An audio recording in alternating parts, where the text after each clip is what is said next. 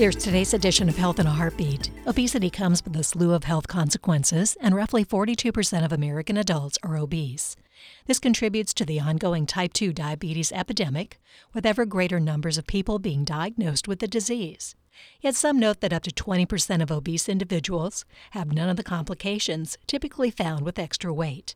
No diabetes, no high blood pressure, no abnormal levels of blood fat. This is commonly called fat but fit, although it's known as metabolically healthy obesity by physicians. But German researchers are questioning the idea that anyone can truly be healthy and obese. Instead, many of these seemingly healthy people might simply be on a timeline where the side effects of their excess weight are delayed, researchers hypothesize. Scientists say these seemingly fit obese individuals still have a 50% higher risk of developing coronary heart disease. That throws cold water on the notion of being obese and fit.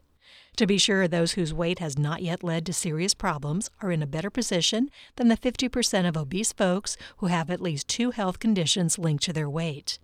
The study also found that women are more likely to have metabolically fit obesity than men. Why one person is diagnosed with metabolically healthy obesity and others experience life-threatening health problems can depend on how fat is stored in the body. For example, when people have fat packed around organs like the liver, they're more likely to get sick. Others, meantime, store fat cells more evenly.